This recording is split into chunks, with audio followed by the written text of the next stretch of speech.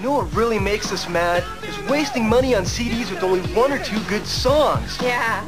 Tell them about Back Row. Here's how to order. Greetings, listeners. It's Dan, talking to you about Patreon. That's right, we have a Patreon here at Back Row. We are running on donations from listeners just like yourself. We have a goal right now of $150 a month.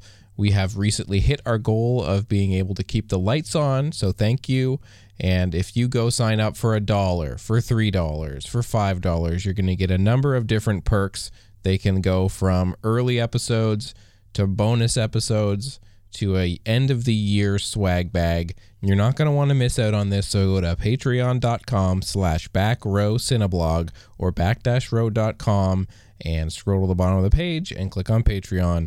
Thank you in advance and enjoy the episode. Hello, this is Notes from the Back Row, a podcast like no other. Different themes, rotating hosts, and so much more. So strap in for a veritable cinematic Coney Island of the mind. This episode sponsored by Patreon's Alyssa Lawhon, Jane Landis, Bob Ipcar, and Adam Eisentrout. Hi, and welcome to Notes from the Back Row podcast. I am Jenna, and before I reveal what fun we have in store for you today, I just wanted to direct your attention over to our lovely website, back-row.com, where you will find, among a myriad of other things, everybody's top 10 lists for 2019. The vast majority of what you're going to find there is pretty much new to me movies. But at least I focused, and Veronica focused a little bit on 2019 releases. So you'll have your pick for whatever you want. You want to know about how we felt about Parasite? Go on back-row.com. You want to know how we felt about found footage and Psycho Pike? back-row.com. But anyhow, for this episode, we have a very special guest on the podcast. One small thing. When you bring me out, can you introduce me as Joker? I was going to introduce you as a cousin of Pluto Nash, but... Great. I don't know whether to be flattered or insulted. Here he is. This is Ben Nash, a.k.a. Joker. And hopefully at the end of this podcast, he will not shoot me in the face. Spoiler. But here he is. Ben, tell us who you are. I'm a postgraduate student from the University of Southampton, all the way in jolly old England, which is right now not particularly jolly. But we're dreadfully polite and we maintain the stiff upper lip, so, we soldier on. I'm a writer here and there. I've written a couple of articles for Mubi. I'm in the middle of doing a PhD application, and I am a self-proclaimed Jerry Lewis expert. Which is exactly why I brought him on the show. Because if you've listened to previous episodes of Notes from the Back Row, or if you've stalked me on Letterboxd, you will know that I went through about a year ago, and honestly, for about 2 solid years, I obsessively watched every single Martin and Lewis movie. I've read about 6 or 7 books about the two of them, like standalone biographies to, biographies about them working together. I've listened to over 50 episodes of their radio show. And I've gotten through at least most of Dean Martin's movies. Jerry Lewis, I stopped a little bit, but we're getting back into it. So, this is why I'm here. I'm here to correct you. Absolutely. So, the second that Ben said that he was interested in talking about Jerry Lewis, I was like, hell yes. Everyone at this point is just telling me to please shut up about Jerry Lewis. So. No, we are not going to shut up about Jerry Lewis. Anyone who wants to talk about him is a good guy in my book. So, Ben, why Jerry Lewis? Jerry Lewis is just this bizarre entity in comedy. I have absolutely no clue why he was as popular as he was, and it just his entire career and the entire trajectory of his career is just this incredibly abstract entity within this otherwise incredibly formulaic landscape of American comedy. I definitely think that he's one of the great comics, and I would compare him to, well, not compare him, but I would put him on par with the likes of people like Charlie Chaplin and and Buster Keaton, but he is absolutely nothing like them. There has never been anything like Jerry Lewis, and I'd wager there never will be anything like Jerry Lewis. Yeah, I can't imagine. I mean, I can certainly imagine people that have the similar physical skill or good comedic timing or are multi-talented. Because, Jerry Lewis, as we know, it was not just a crazy freak, but also someone who, wrote, direct, starred, edited, did absolutely everything, built the sets, art directed. He was completely in there, and in part because he had the money, he was so popular that he could just start to make his own movies, which when he did were absolutely, under Tashlin, who sort of mentored him out of the Martin and Lewis stuff and towards this more cartoony look and feel. And Jerry latched onto that and then went crazy with it and started his own thing.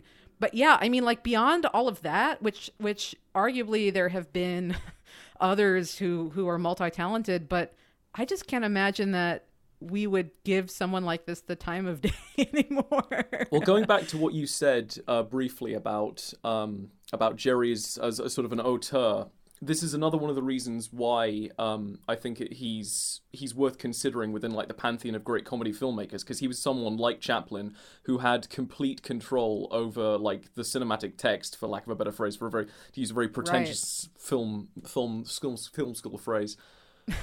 Which is indeed why the Cahiers critics latched onto him like they did, and it's why people like Jean-Luc Godard and Jacques Rivette were just singing his praises all day, every day. Right. Well, I mean, and I feel like maybe you as being from the UK, which is close enough to Europe, says the American. Well, I mean, we are still at the time of recording, we are still in the European Union, so I'm going to take this as an opportunity to say,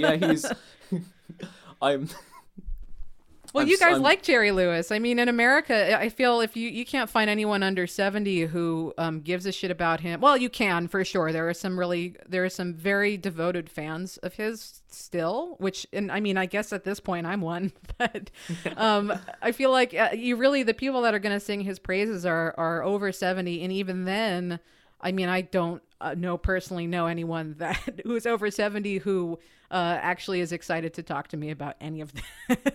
Well, to be perfectly honest, I don't think there are many people in the UK either.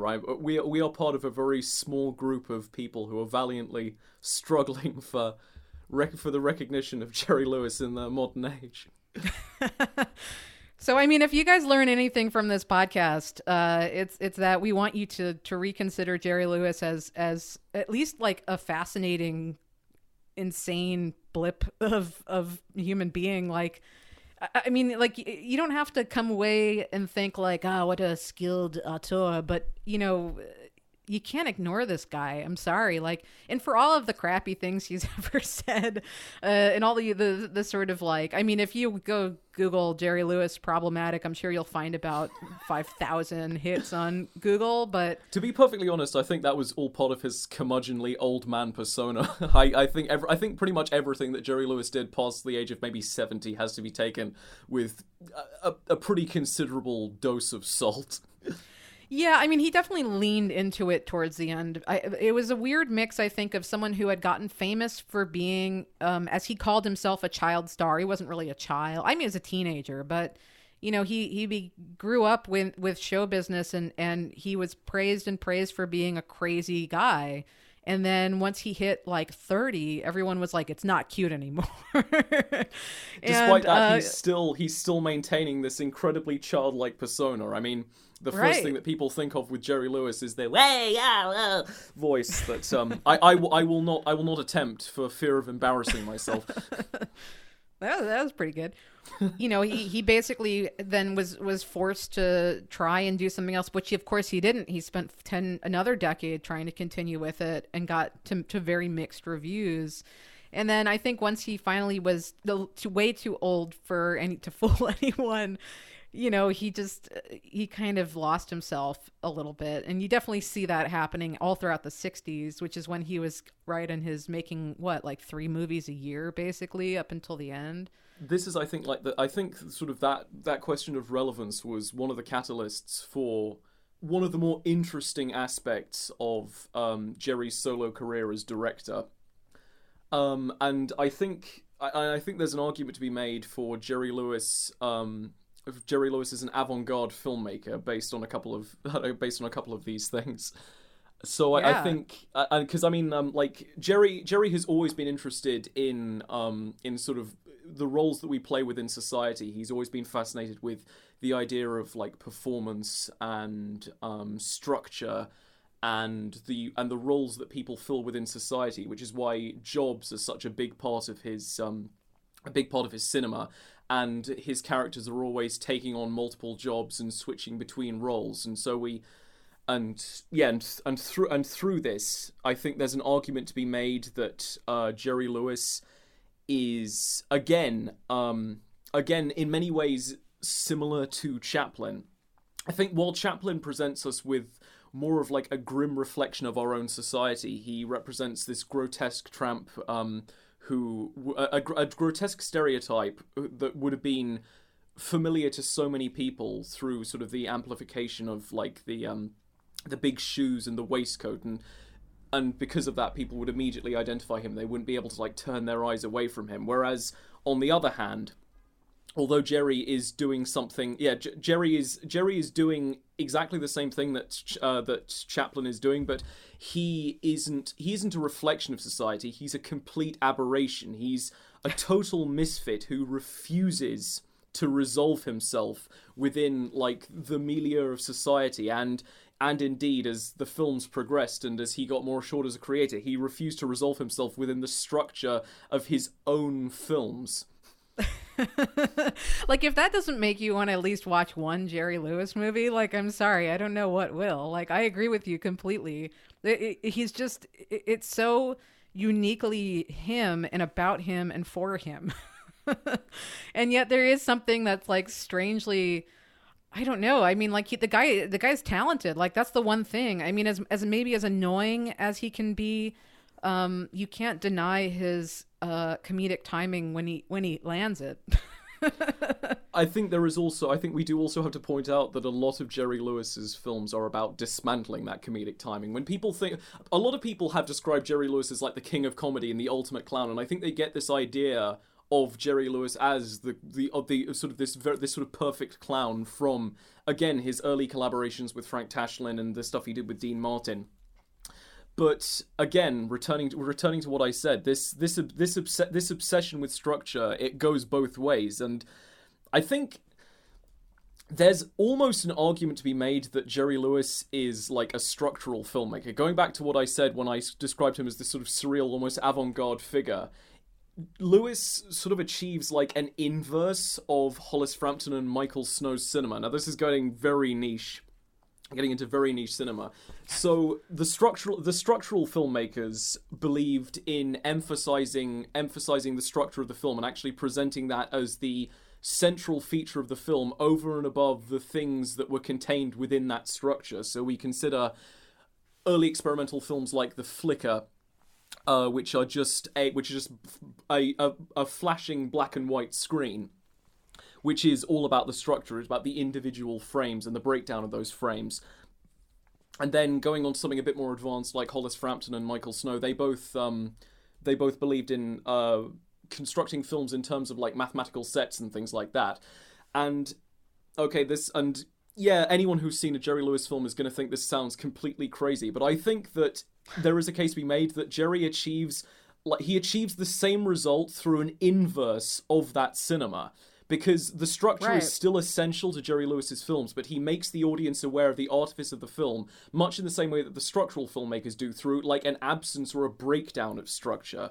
Like, the structure is essential, but it becomes corrupted, and I think this is especially apparent in The Ladies' Man, which has that very famous dollhouse set, this open plan dollhouse set, and Jerry will frequently pan out to show all of the rooms open and sectioned, so he's still revealing the structure, but he exists externally to that structure through the camera and through many of the gags, which exist as these sort of individual, often completely unconnected batshit vignettes, which take the quote-unquote narrative in a series of incredibly wild and bizarre directions that are completely and utterly incongruous and abrupt in these deeply weird ways. And and a lot of the jokes don't land. To return to my original point I was making however long ago, a lot of these jokes don't land, but that's part of the point, because Jerry is completely subverting and disrupting his own performative persona and the own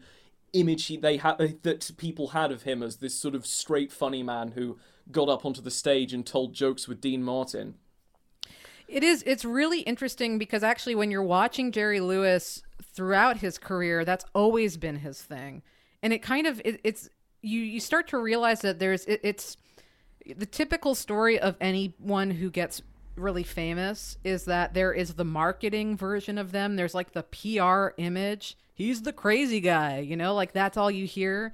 And then you actually if you actually go back and spend hours of your life watching every episode of the Martin and Lewis show, you will quickly find out that there is actually so much that is just so strange about it. And one of the things that Jerry would do constantly within that, and that's why they became so famous, their show is essentially improv, just two guys playing off of each other and just subverting expectations of what it meant for to be a buddy comedy. In the most glorious moments of Martin and Lewis for me is when they do things like exposing the set. I mean, Jerry, if you watch the Martin and Lewis show, he's constantly, and this is cheesy show. It's like sketch show. Most of the sketches are, Dean is, has a fancy house, and Jerry is the waiter, and what's going to happen when Jerry carries the turkey? Oh no, it's like that kind of like really cheesy 1940s comedy in the 50s. But the thing that's so wonderful is that then like you get Jerry messing up his lines and acknowledging it, and you get Jerry peeking, like acknowledging that this is a really fake plastic turkey, and you have him peeking under sets, you have him literally talking to cameramen, you have him pointing out how many cameras are in the room, you have him walking in such a way that you can now see all the cameras around him. It's like showing people how everything was done and how everything was made. And it's this satire. It's like this ridiculous meta satire on himself. And then, as you said, once he then, busted out on his own, he only took that further and further and further and got just more and more meta to the point, I think, people no longer realized. And perhaps I do think he lost himself in his own image for sure. I think that there's a degree of that. I don't think that he was so far brilliant, and maybe you do, but I don't think he got so far brilliant that it was like he was speaking on another plane that we just don't understand, man. But like, I think he was very definitely speaking on this plane, because try as I might to kind of lift Jerry to this sort of image of like sort of Chaplin-esque brilliance and say, oh no, he was as good as Chaplin, and oh yeah, Godard was absolutely right. He was the true political filmmaker of his generation. I think that we can't escape the fact that his films are just massive cults of personality, and it is always Jerry at the center of them. But I think also because of that, rather than in spite of that, but because of that, they have this very interesting abstract quality. Because as you say, there's this sort of marketing image of Jerry Lewis, and there's all of the sort of the shtick and all of the kind of the quirks and the skits that people knew him for. The most notable being, for the sake of this conversation, the yellow face that he used to do at the very, very beginning of his career. Right, but for decades. Well, yeah, okay, fine. But towards the end of his career, you start to get the sense that through this sort of this sort of heavy dismantling and abstraction of all these sort of skits and quirks, that he's taken on a deeply dark and self-critical tone. I mean, Jerry tries the yellow face in Hardly Working, one of the two films he did in the 80s, at the very end of his directing career, where he's working at a hibachi restaurant, and there he is doing the sort of the Mickey Rooney Breakfast at Tiffany's thing with the big teeth and the screwed up eyes, chopping up onions, and the patrons of this restaurant actually advance on him en masse and just start throttling him on the floor, and you start to realize that he himself began to reject this kind of shtick that he had cultivated throughout his career, and really really sort of rejected his sense of self. That's interesting. I mean, like, I think there's a great argument to be made for who cares, he still did it. But yeah, I mean, like, definitely. At the same time, I mean, I don't know. It is interesting. I mean, Jerry definitely internalized everything that everyone told him all the time. Reading all of the biographies about him, he just seems like a sponge for attention, and then also for taking in what is given to him. So if he did like a great show and one person was like, you suck, then he would be like, why am I so terrible? He had this almost like bipolar reaction to it. So then for him later in life, when people were telling him, I think more loudly, that they did not like him anymore, it doesn't surprise me that I think I could give you that like it is most likely that he was basically trying to satirize himself while doing this. This culminated in Cracking Up, where he actually, at the beginning of the film, tries to kill himself on multiple occasions. And I think at this... Indeed, this is actually something that he had spoken about a number of times in various interviews and things like that he himself had struggled with sort of depression and suicide and things like that. And to see him present that in character is, I think, a wonderful moment. Well, maybe not a wonderful moment, but as a really sort of clear moment of sort of self-realization where he kind of aligns the Jerry that exists within the films and Jerry the man who actually made the films and had to sort of deal with the shifting landscape of culture. And yeah, and again this was something that he had been carrying with him since like his early days, where he started to mess with the structure and of his films and sort of and amplify the kind of the artifice of the scenes. And now at the very end we have an indistinguishable Jerry the man, Jerry the performer, who realizes that one of them is going to have to die. Is it going to be Jerry's character, or is it going to be Jerry himself? Is he going to go down with the burning ship?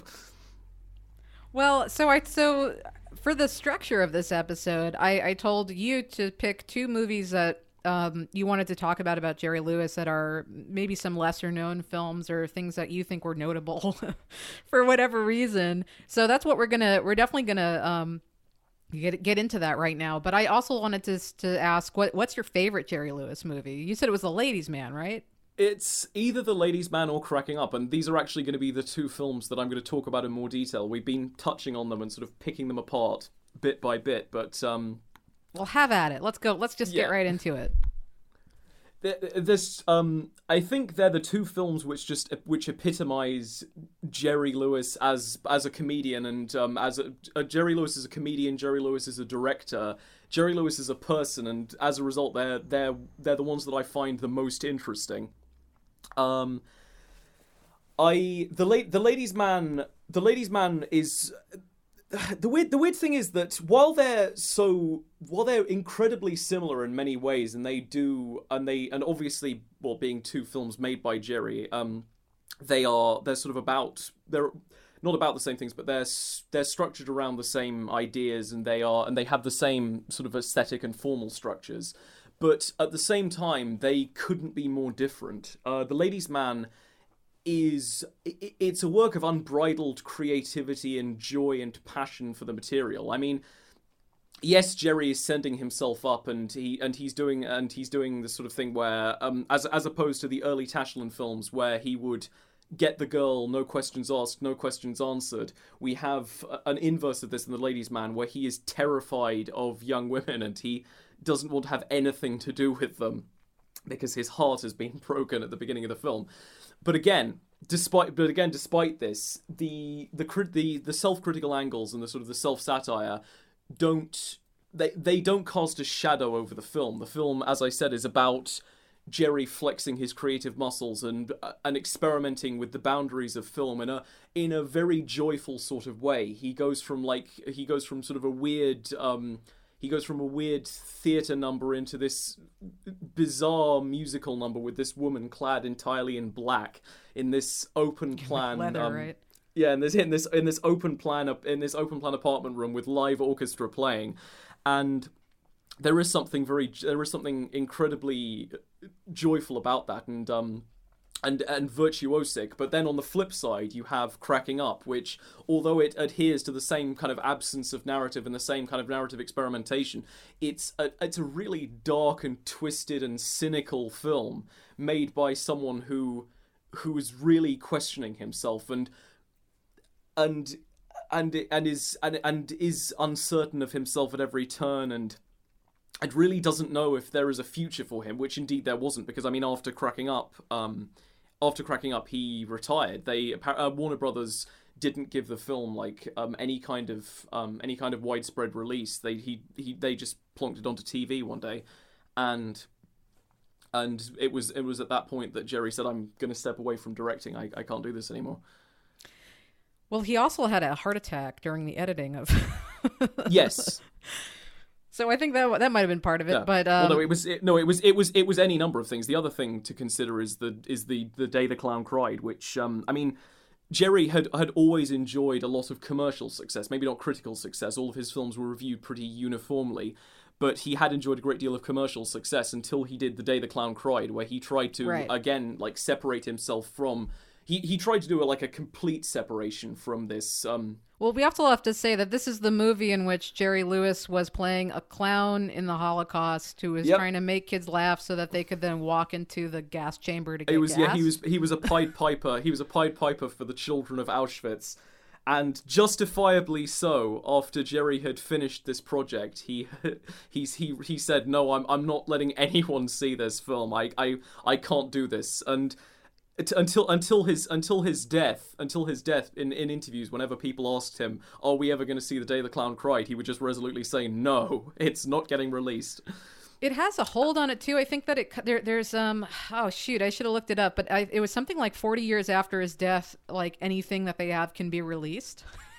Yes. But there's actually a question as to if there is even a finished film still left. But Jerry was meticulous with everything he's ever. Anytime he was ever on a show, anytime he ever wrote, took a photo, did any sort of even PR kind of appearances on something, commercial kind of stuff, he kept it. He actually had an amazing archive, which is now at the Smithsonian in Virginia. And so, I mean, that's sort of wonderful because actually there are television shows that no longer exist and that Jerry has reels of because he was the guest on them. So it's actually pretty fantastic.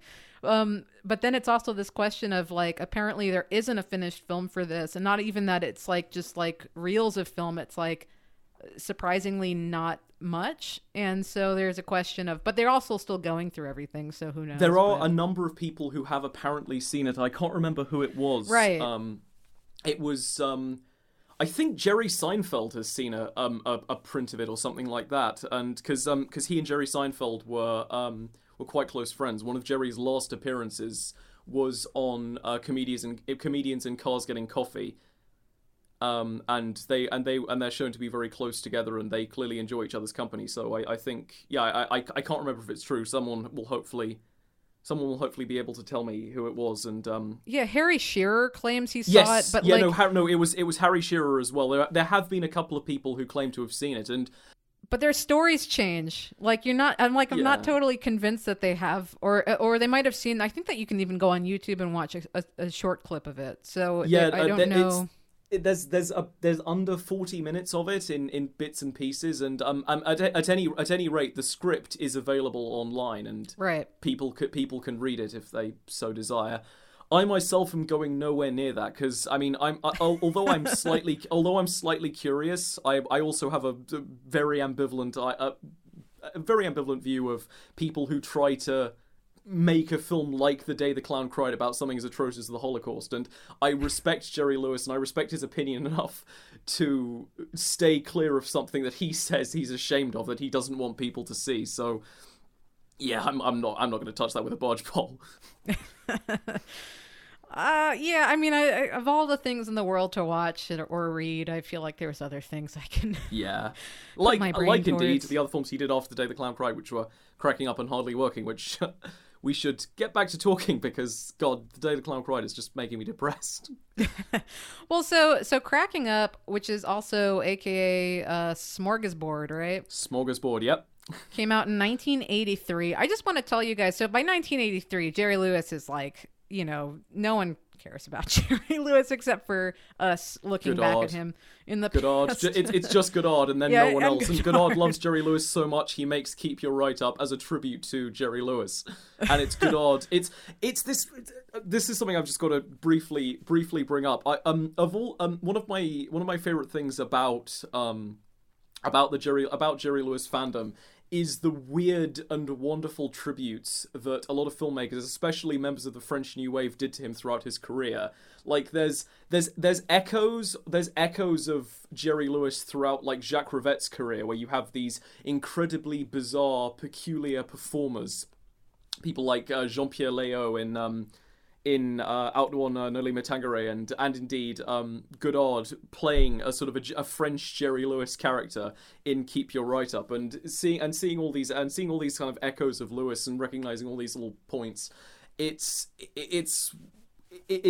makes it all worthwhile. It makes all of it ratifies Jerry. It brings him in. It should rightly bring him into like kind of mainstream critical discussions, because like it or lump it, he was like a formative influence for loads of members of the French New Wave.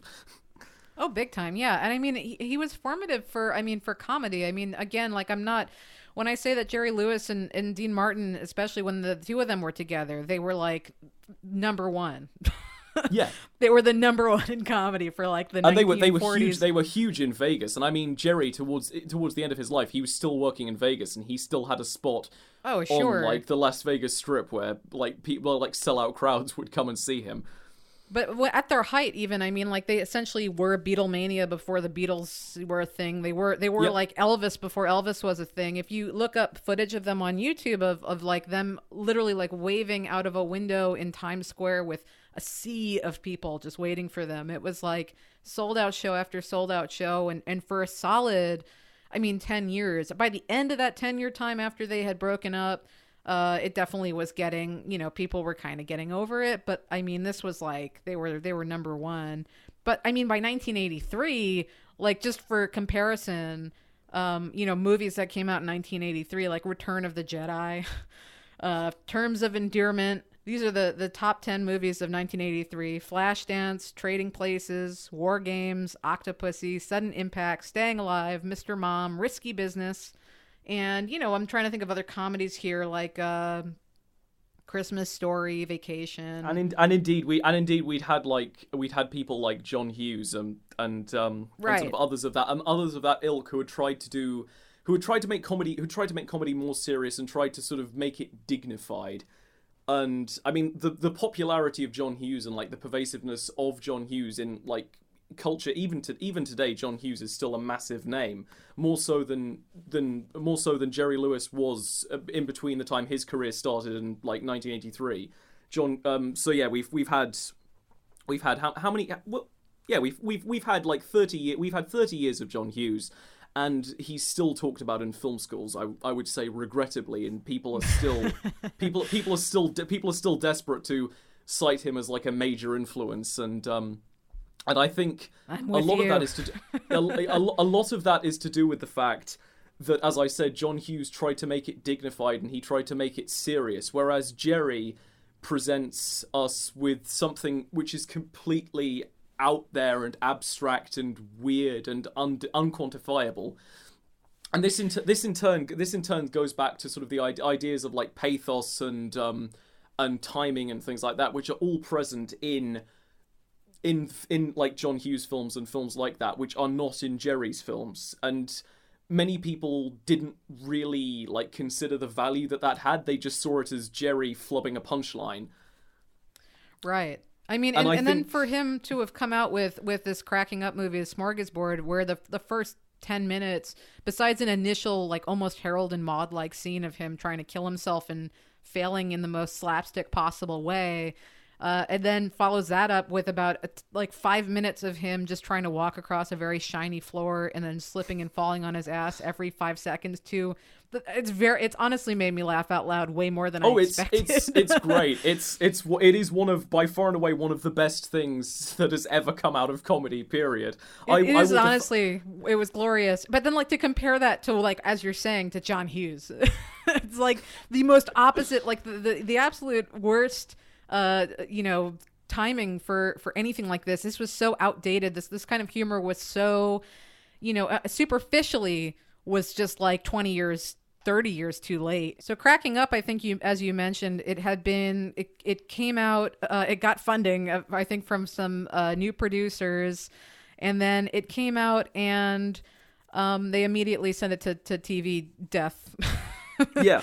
Because they were like, absolutely no way. There's no way that we're going to release this. Because the movie itself is essentially, I mean, honestly, to watch it now, it really doesn't seem, it seems out of place as far as what was popular in comedy, but it doesn't seem that out of place for 1983 even. I mean, it felt very like, it's sketches. It's a series of sort of not barely connected sketches about this guy, Warren Nephron, who's, obviously Jerry Lewis.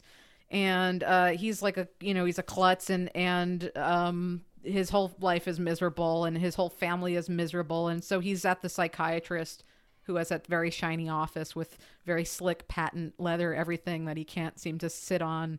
And, he's just he's sort of telling the story of his family and himself. But like, honestly, it's almost just like 10 to 5-minute sketches that Jerry couldn't put anywhere. And so we had to put it all in one movie. And in that way, it kind of reminds me of like Monty Python. And, it's they're weird. Yes. It's surreal. It's, it's honestly pretty enjoyable, but it has no narrative, really. I mean, I'm committing an act of high treason by saying this, but I think that Jerry Lewis is infinitely funnier and more creative than Monty Python ever was. I mean, the thing is that I feel like the bad Monty Python sketches, the ones which go on for too long, that people look back on and like, oh god, the self-defense against fruit sketch. Oh god, I that went on way too long. That's dated horribly. I think that's what people think of when they think Jerry Lewis. Whereas Jerry Lewis, if Jerry Lewis had done the self-defense against fruit sketch, by the end, I think he would have been just sort of throwing the fruit around or something like that, and pausing and slurring and actually acknowledging that the joke went on too long and didn't work.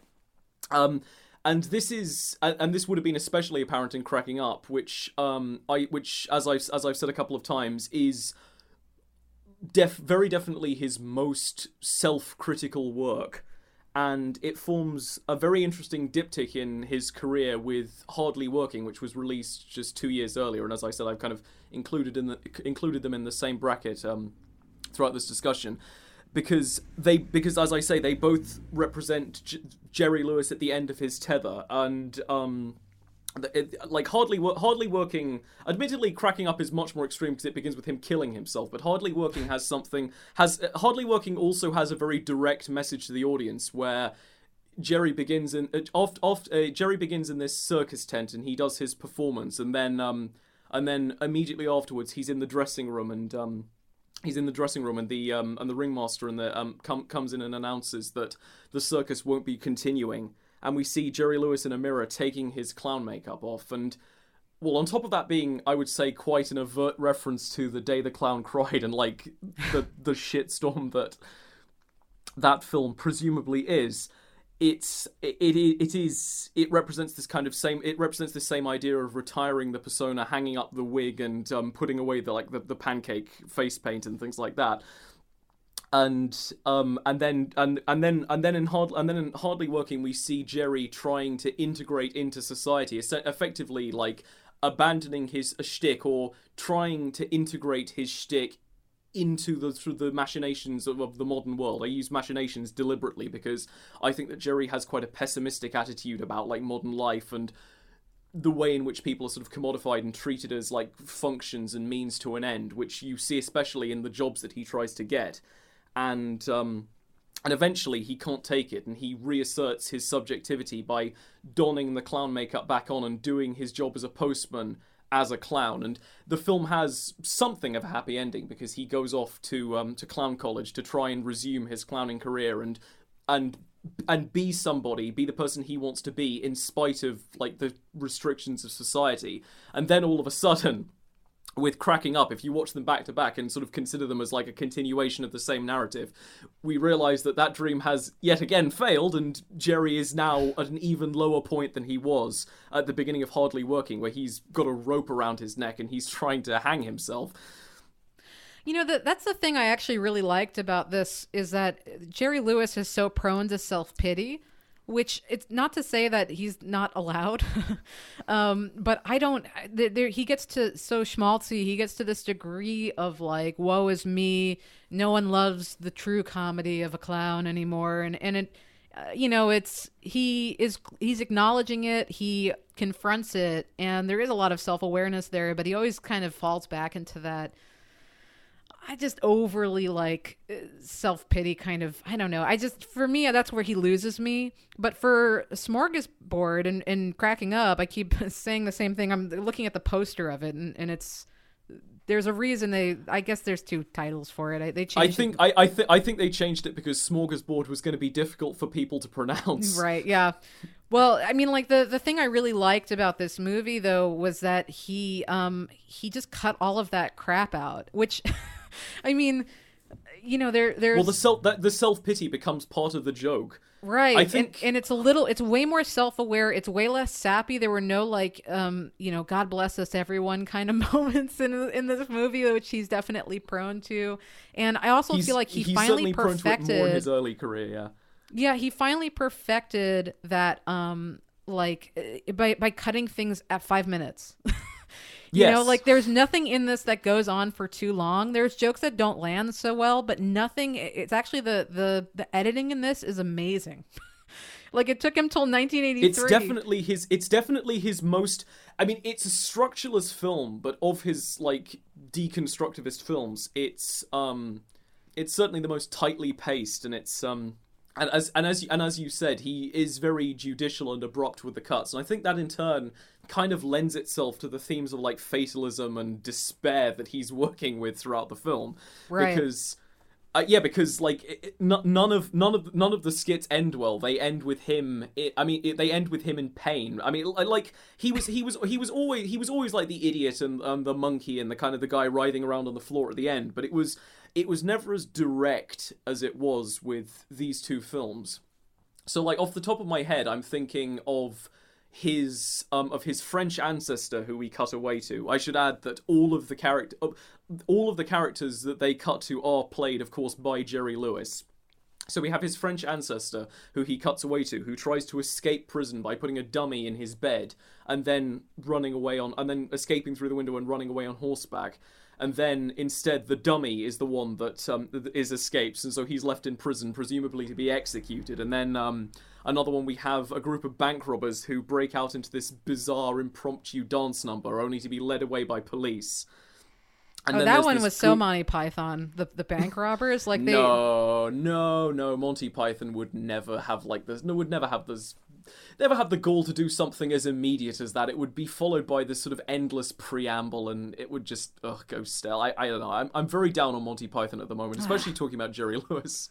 Well, the thing about that dummy one, which is honestly like you think it's going to be stupid, and it is stupid, but like it's executed so well that you cannot help but laugh. The way that he basically has this dummy literally sail across like a mountain to like fall down and then land on this horse's back perfectly, and then the horse just like kicks off and starts running, and there's Jerry. It cuts back to him crying through the bars of the cell.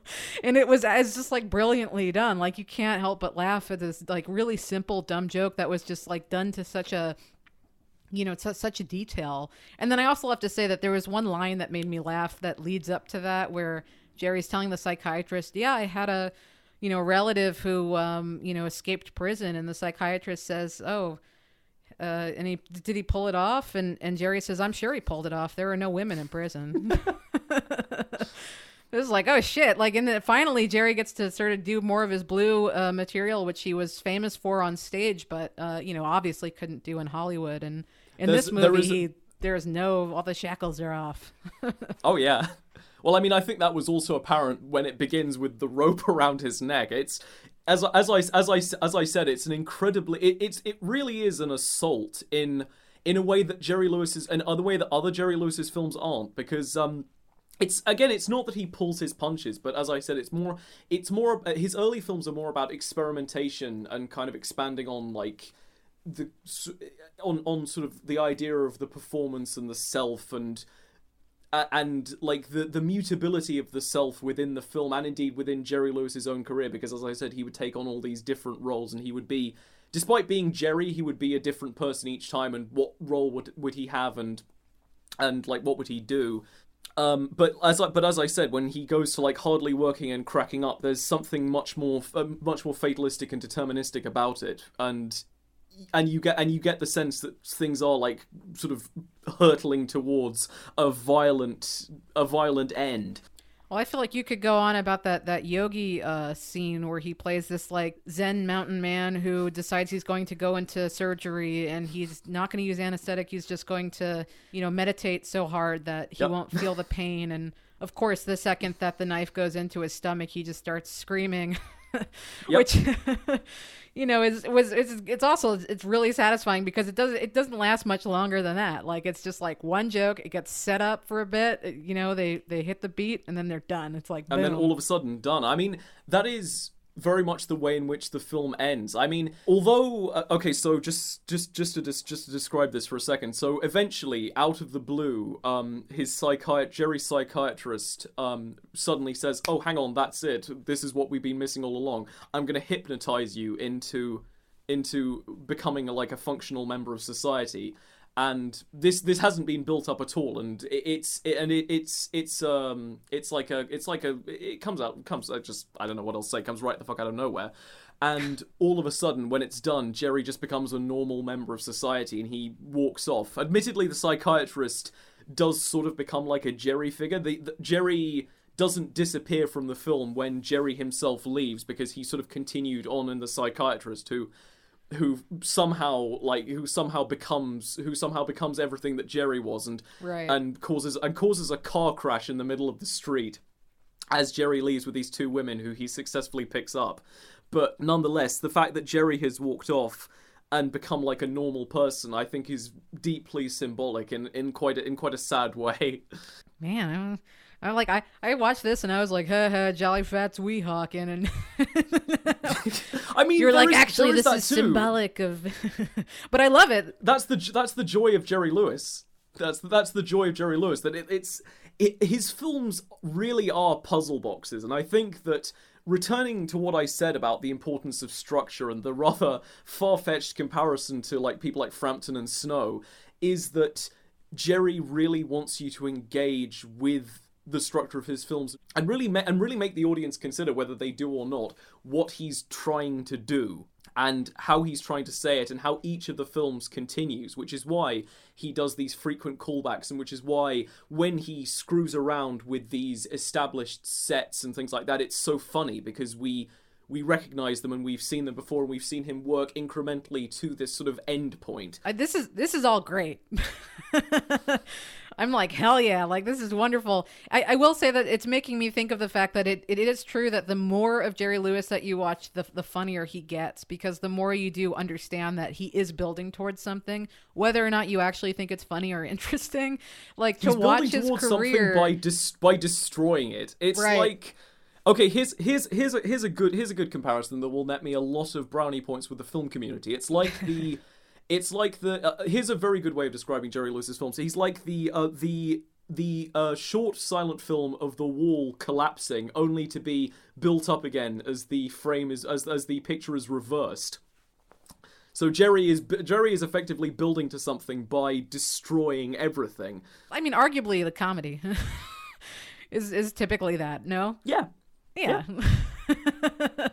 I have to say that Jolly Fat's Weehawken thing really made me laugh. I think in part because it was this callback to New Jersey. Weehawken, New Jersey is right by Newark, which is where he was born.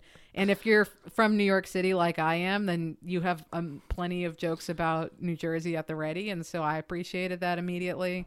There was this great, basically Jolly Fats Weehawken is a really cheap, crummy airline, and all these other airlines, are $100. It's like a Mad Max airline. Yeah. There are people boarding with live grenades and belts of ammunition and pistols. Right. They're like the guy at security. He says, "Wait a minute, you don't have a gun?" And he's like, "What? No, I don't." And the guy cop starts laughing at him. He's like, "Good luck, buddy." And then indeed he crashes in the Alps where he meets the man who is supposedly going to cure him, who is eventually operated on and tries to do this whole thing with like the removal of the spleen without anesthetic. Right. Yeah. This movie was honestly, I feel like in a way a great. Do you feel like I would say that this was actually a pretty good introduction to Jerry Lewis because it's so fast? Yes, but I also feel like it's richer with more knowledge. It's not only that, but people might not appreciate like the earlier, more sort of more kind of meandering narratives of his earlier stuff. The dare I say kind of like the Twin Peaks: The Return out one kind of thing that he was cultivating with films like The Ladies' Man and like The Patsy and Who's Minding the Store and things like that. I mean, The Ladies' Man is just, honestly, that movie is so worth watching for that set, which Jerry built, like, as you were describing, it's a dollhouse completely, with one wall missing. He wired the damn thing. He wired a whole thing for sound. He wired it for electricity and water. It was the most expensive set that was ever built for a comedy, which was at the time, it was $350,000, which if you put into the calculator, the inflation calculator, is over $3 million in current dollars. So, I mean, absolutely insane. I mean, like, ridiculous. The set's amazing. It is really, I mean, watch that movie for that alone, if nothing else. But I agree with you that there's so much more going on in that about also breaking the fourth wall. But I have to say that there's parts of that movie, though, that I just find kind of, I don't know. It's like there's all this sort of, chasing women kind of jokes, which even if it's self-aware at the end of the day, you're still watching it happen and it gets kind of boring for me. But I that is a good movie. Like, I would recommend watching that movie.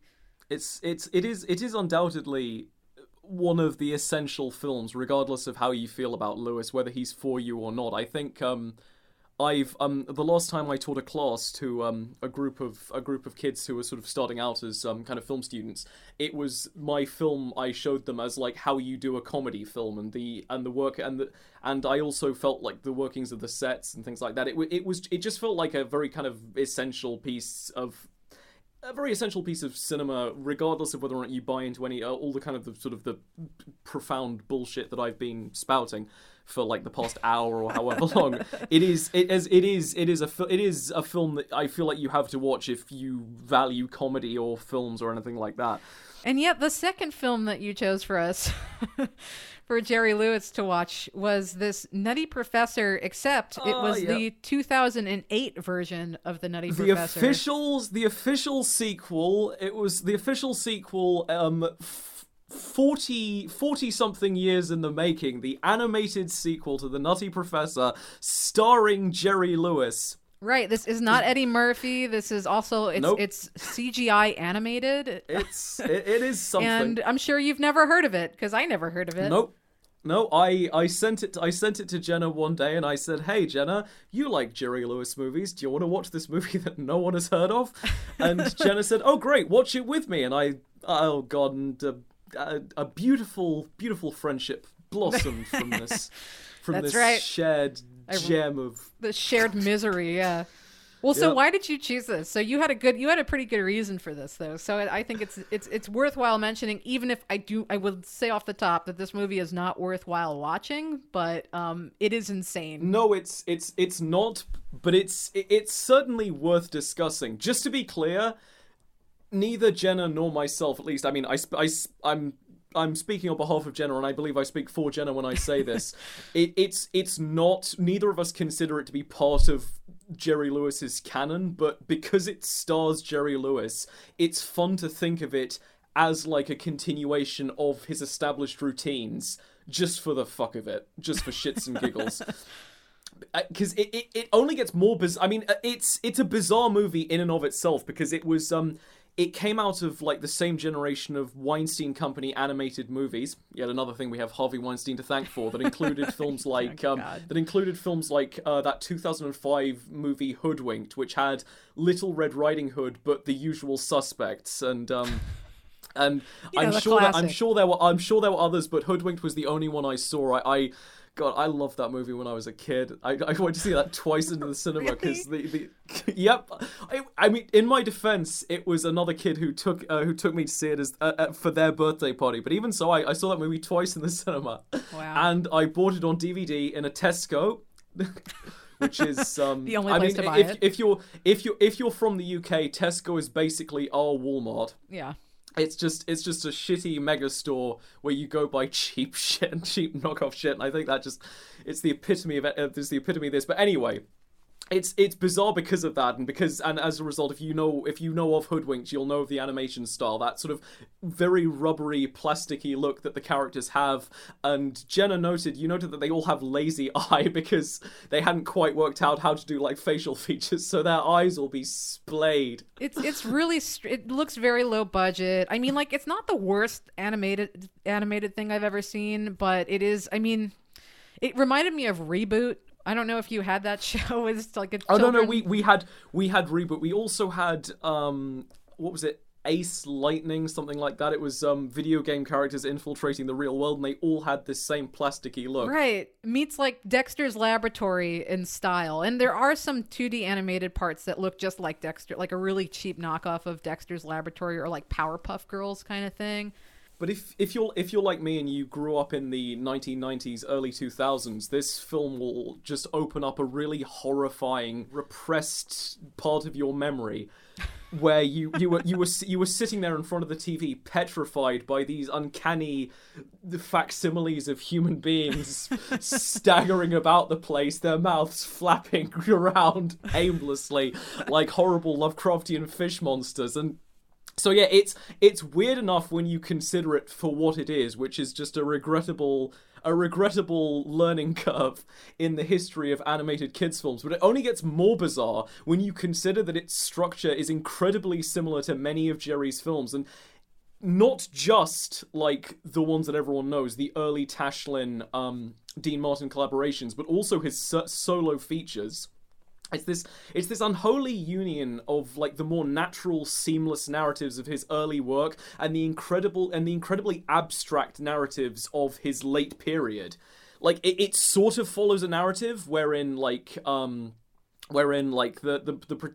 Jerry protagonist gets the girl, and he we should say the whole plot, really. I mean, like, basically it's this Jerry's or Professor Kelp's grandchild, right? Yep, grandson. His name is Harold. His name is Julius Kelp not only had kids, but he had grandkids. And God, if you've seen The Nutty Professor, just linger on that thought for a minute and have fun sleeping tonight. Yeah, exactly. And he goes to science school or whatever, and basically the science school looks like a colon for some strange reason. Oh yeah, everything has a sphincter in this. It's pretty much there's no doors. It's just all like it's all sphincters, and all of the interiors have this weird sort of cushiony paneling, and this is not like a result of the really shit animation. It was actually designed to look like that. Yeah. And it's a big part of the narrative where Jerry is like where Julius Kelp, who is like one of the head teachers at this school for higher learning, he says, oh yeah, I install all these inflatable squishy mattresses and everything. So they intended it to have this weird sphincter quality, which I mean is perhaps prophetic when you consider, and perhaps serendipitous when you consider the quality of the filmmaking. Oh yeah, big time.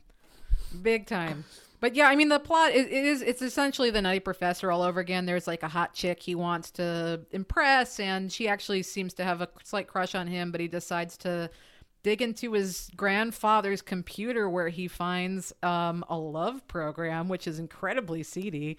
And then he finds the formula for the buddy love thing. So he gets his own version of Buddy Love. Yeah, he gets the 2000s Chad Buddy Love. So you have a guy with the slicked up spiked hair, the red biker leathers. He plays the drums. He says everything's radical and extreme, and it's just. And he's wearing Eddie Murphy's leather jumpsuit, quite frankly, Yep. which was honestly pretty solid. That was pretty amusing. But other than that, I mean, to be fair, when Buddy Love makes an appearance, and we have a showdown between the young and the old versions of Buddy Love, it's pretty spectacular. But Buddy Love is also wearing this very retro green suit with these weird super 70s lapels.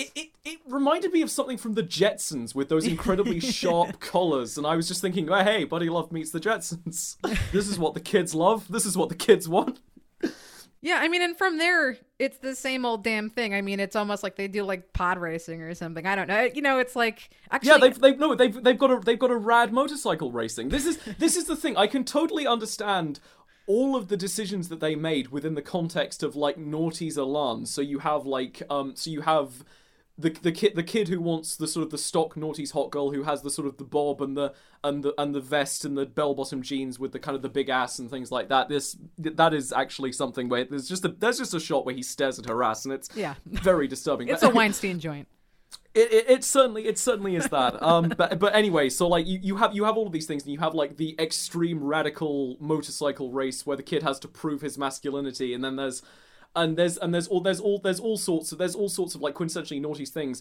But again, and as I said, I can understand why they would if they were going to make like a Nutty Professor sequel, why they would update it within this context. But again, there are still like remnants of the original Nutty Professor in there that people couldn't hope to people of like the age group that was intended for couldn't hope to get. It feels like a film made by someone who watched the Nutty Professor as a kid and expects all the other kids years and years younger than they are now watching that film to get all of these bizarre references. Right. And then they also honestly like they take the Nutty Professor you know, and I feel like Kelp was Julius Kelp, the original one, was really more you know, he kept using the potion because he wanted to impress this girl, and then he was essentially, you know, enjoyed the spotlight. Whereas in this version of the Nutty Professor, it feels like he has a cocaine addiction. Like there is like so many, he like literally snorts the potion. There's some fucked up Tyler Durden shit in this, because this is where it leans more on like the kind of the Eddie Murphy Nutty Professor, because throughout the latter half of the film, after he's started to take the potion regularly, his alter ego, I think he's called Jack or something like that, he manifests in mirrors and things like that. Right. And he starts to like goad him to let him out and say, "Oh, come on, you can't do this without me." And it's so weird to see all of these influences together in what is ostensibly a kids film, referencing all of these films that they wouldn't have seen. Oh yeah, I mean, like there's a straight up Fight Club sequence where Jack who is Harold, is punching himself in the face to like fight this you know, other personality inside of him. I mean, like, it's wild. And then in the end, it ends with what I thought was Neon Genesis Evangelion, because they get into like a freaking mech, you know, Gundam, and then they start fighting this whatever, like the manifestation of his fear or something. Like, yeah, this whole thing is wild. There's this MacGuffin that Kelp Senior Jerry Lewis has invented, which manifests a part of your psyche. So this through this device, we get a manifestation of Harold's fears, being a nerd, so he's pelted with dodgeballs and all that kind of shit. But we also get a scene where both Jack and Harold exist at the same time and get to interact with each other, and it tries to go for this kind of bittersweet thing at the end where he's like, "Oh, I believed in you, man. You did it. You don't need me anymore." Which is a complete diversion from both the original and the Eddie Murphy Nutty Professor, and it's right.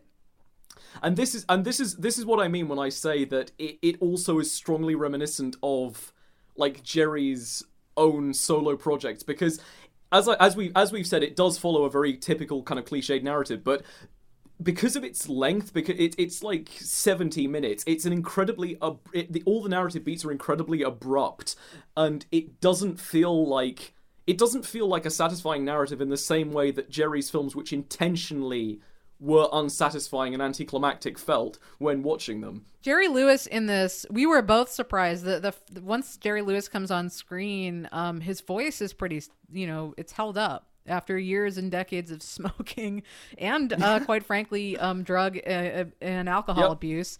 We were both surprised. That was like the first thing that we both said was like, oh shit, like he sounds pretty good. Buddy Love, I must say, does sound a little bit tired. Yeah, he looks like they animated him looking tired. And all of the budget seems to have gone into them animating Jerry Lewis's lips in this, because it is actually solidly good animation, and they really get down his mannerisms. It does look like Jerry Lewis. It does. It does actually look like Jerry Lewis. And he's like licking his lips, and he has like nervous tics that old Jerry has. It was interesting. But like even then, despite the overabundance and pervasiveness of Jerry, he's also not really a central part of the film. The film is about Harold's emotional arc, and Jerry really just exists on the peripheries, turning up every so often just to say, "Oh yeah, I'm in this film. I'm here." At the end of the film, I believe he's actually the first person to get eaten by the fear monster, and then the entire film just becomes about it becomes like a Freudian thing where Harold is the ego, Jack is like the id, and then the girlfriend is the superego, and then they're all inside this mech fighting the fear. So I can see where you're coming from when you say that this is basically Evangelion. Dude, like, and then the character, I mean, like, it's basically a mishmash of just everything that was ever popular for children within the last like 7 years of this film. Like Harold kind of has like a Harry Potter look. He has like a one round glasses, like, and the other lens is rectangle, just so that they don't get sued, because otherwise, like, if someone showed me this, I'd be like, "Oh, you animated Harry Potter." Like, Harry Potter had that coming. His tie in the poster is red and gold stripes, so it's like, come on. Yeah, and he wears a sweater vest, which I believe Harry does as well in those movies. Yeah, and he's not even British, so he doesn't have any excuse for wearing a sweater vest. So no British person has ever worn a sweater vest outside of like the 1970s. This is an urban myth I want to quell very quickly. No, I saw it in Harry Potter. Harry Potter doesn't actually exist. It's lies. It's not a documentary of Britain. How dare you? The other notable thing about Nutty Professor is that there is a dean of this school that looks like this science Second Life school, and this guy... Oh yeah, this goes back to the Yellowface thing. Yeah. Yellowface Jerry lives on. This is yet another remnant from the classical era of Jerry. Yeah, it's Dean Von Wu. I didn't know that they could animate Yellowface, but here we are. It's the weirdest thing. It's pretty easy to animate Yellowface. I mean, Yellowface was itself like a grotesque caricature, and if we consider that the history of cinema is built on all those opprobrious like blackface cartoons that Spike Lee talked about in Bamboozled, I mean, it was just it was a matter of time. We just needed the technology. Yeah, Yellowface, all of film has been leading up to the rendering of like new animated Yellowface. I guess I'll put an asterisk. I didn't realize we could animate it past the year 1940, but here we are. Oh no. No, it's very strange. And I also, quite frankly, I can't help but think, even though he's a dean of a school, to hear Jerry say the word dean the way that he says Dean Martin all the time, like, was also in the back of my head. So that was, I don't know. You're right. There's a lot of weird references and aspects to this that just calls back all of this other Jerry stuff, and like, but it's so weird. I don't know. I don't know that I would have liked this as a kid. I definitely wouldn't have liked this as a kid. I think if someone suggested to me that I was wasting my time talking about this film for 3-year-olds, and I don't know, if I'd been shown this film as a 3-year-old, that would have scared the shit out of me. Oh yeah. It's not because the moments which were intended to be scary were scary, just because the entire thing was just so bizarre in its aesthetic that it would have made me nervous to watch it. It would have given me fear. And this this in turn goes back to like the film's latent themes of drug addiction and things like that. That film is a drug trip, and I'm not sure if children should be exposed to it. I mean, it gives me fear now.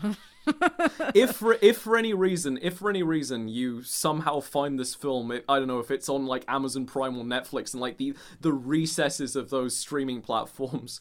Actually, it will. Given some of the shit that's on Disney Plus, it might end up on there as well at some point. But like, if for any reason you dig through a junk shop or you find this on like Kiss Cartoon or something like that, I know that you're not going to, but just don't show this to your kids. I know that you never would, but also I feel like it's worth saying, don't do it. Don't do it. Do get high and show it to all of your friends. Oh god, yeah. Have like a Jerry Lewis party, where you show them like cracking up, and then you just smash into this, which is, it's presumably Jerry in the afterlife. He didn't go to hell. He went to purgatory, and this film is an accurate representation of purgatory. I have to say though, the only people that are showing up to the Jerry Lewis party is just me and you, Ben. Yeah, it's just gonna be us. And we watched it. Yep, and we did it. And I wasn't even high, so there you go. Oh, well, I mean, I know, but you didn't need to be. That was the entire point. I guess the real high was the friends we made along the way. So there we are. We've done it. We've now convinced you by watching a pretty solid Jerry Lewis film and a really ridiculously, genuinely awful nutty one. film. Do you have any last words here on for the people to, go out and check Jerry Lewis? I feel like you made a great case for this. I love hearing about people that I love hearing someone take a very malign subject and speaking eloquently on it, because there is always something to say. There's always like, and I think you made some pretty interesting and legitimate points here. I mean, like when I've spent a lot of time with Jerry Lewis stuff, I feel like I end up focusing a lot on who he was as a person, because to me, what's so fascinating about him is just his psyche. I mean, like the decisions that he made, I find just like amazing. And then you watch these movies and you can also draw these parallels to things that were happening in his life. And as you're saying, that he really draws upon himself and he puts himself on screen. There's nothing in between him, his body, and the screen. So I mean, like it is wild and interesting. It both is and isn't. Jerry is simultaneously everything and nothing. He's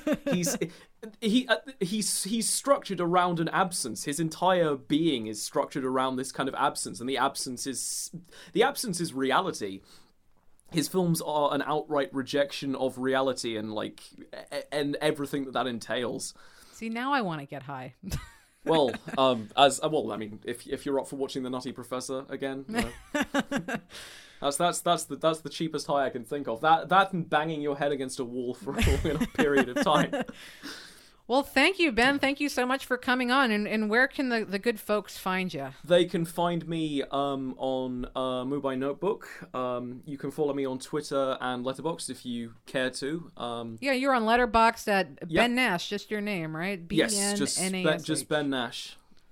And I hope to discuss things with you in the future, and I feel like the best way to finish this would be to say, in the immortal words of Mr. Lewis, I'm very glad that you choose me. Well, thank you, Jerry. This podcast has been a presentation of back-row.com, co-founders Veronica Deljenko and Jenna Ipkar, contributors Dan Gorman and Carlo Vanstefeld.